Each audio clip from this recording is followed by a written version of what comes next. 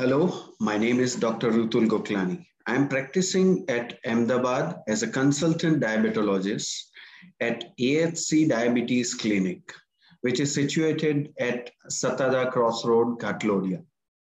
I will be discussing about hypoglycemia case today, which is very burning topic in our diabetes treatment and management.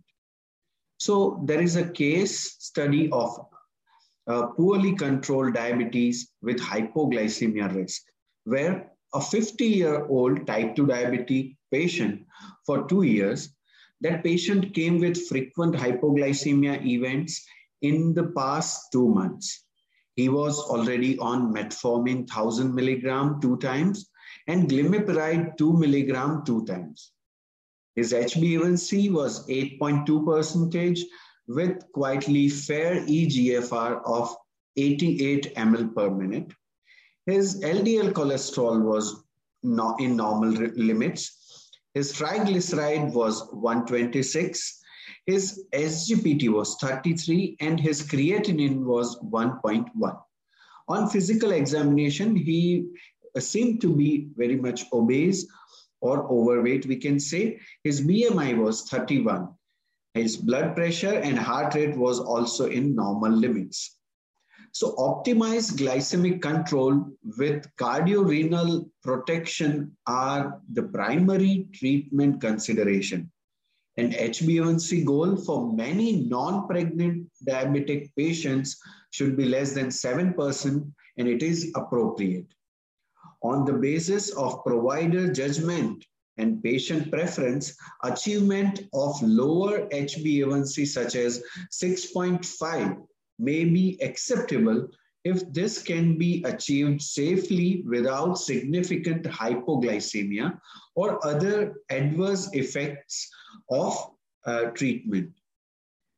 In the 21st century, type 2 diabetes has reached to an epidemic proportions globally. Indians have a tendency for earlier onset of type 2 diabetes, maybe a decade earlier, and leading to an accelerated risk of developing complications, making it more essential to address this pathology early in disease course with available novel therapies having minimum risk of adverse events. Strict glycemic control is critically important in patients with type 2 diabetes. Sulfonylureas like glimepiride, gliclazide play a very important role in glycemic control as a direct extension of their mechanism of action.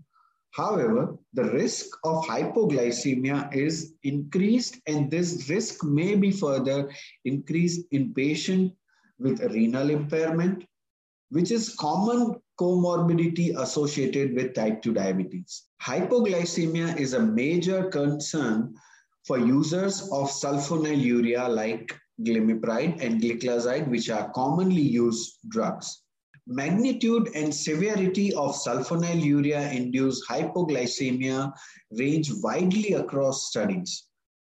This is a strong rationale for combining a DPP-4 and cardiovascular protective class of SGLT2 in patients with type 2 diabetes because two drugs exert different and complementary glucose lowering effects. Furthermore, the increase of glucagon levels induced by SGLT2 inhibitors may be blunted by the co-administration of DPP-4 inhibitors. Clinical evidence shows that SGLT2 inhibitors and DPP-4 combination is an effective option of management of type 2 diabetes, providing a HbA1c reduction of 1.1% to maybe 1.5% and weight reduction of approximately 2 kilograms when added to metformin, which is its primary place in the therapy. The American Diabetes Association recommends initial combination therapy should be considered in patients presenting with HbA1c levels between 1.5 to 2% above the target.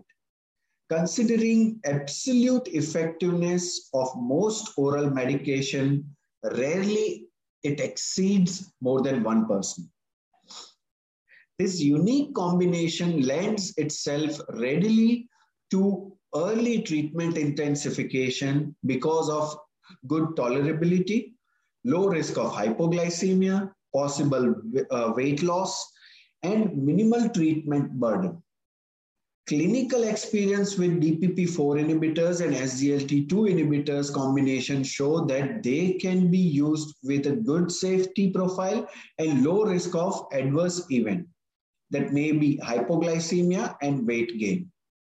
Even when added to metformin, which is particularly important finding for clinicians, a reduction in the incidence of genital infection associated with SGLT2 inhibitors has been reported when DPP-4 is added, perhaps because of better glucose control, although other possible mechanisms remain to be investigated.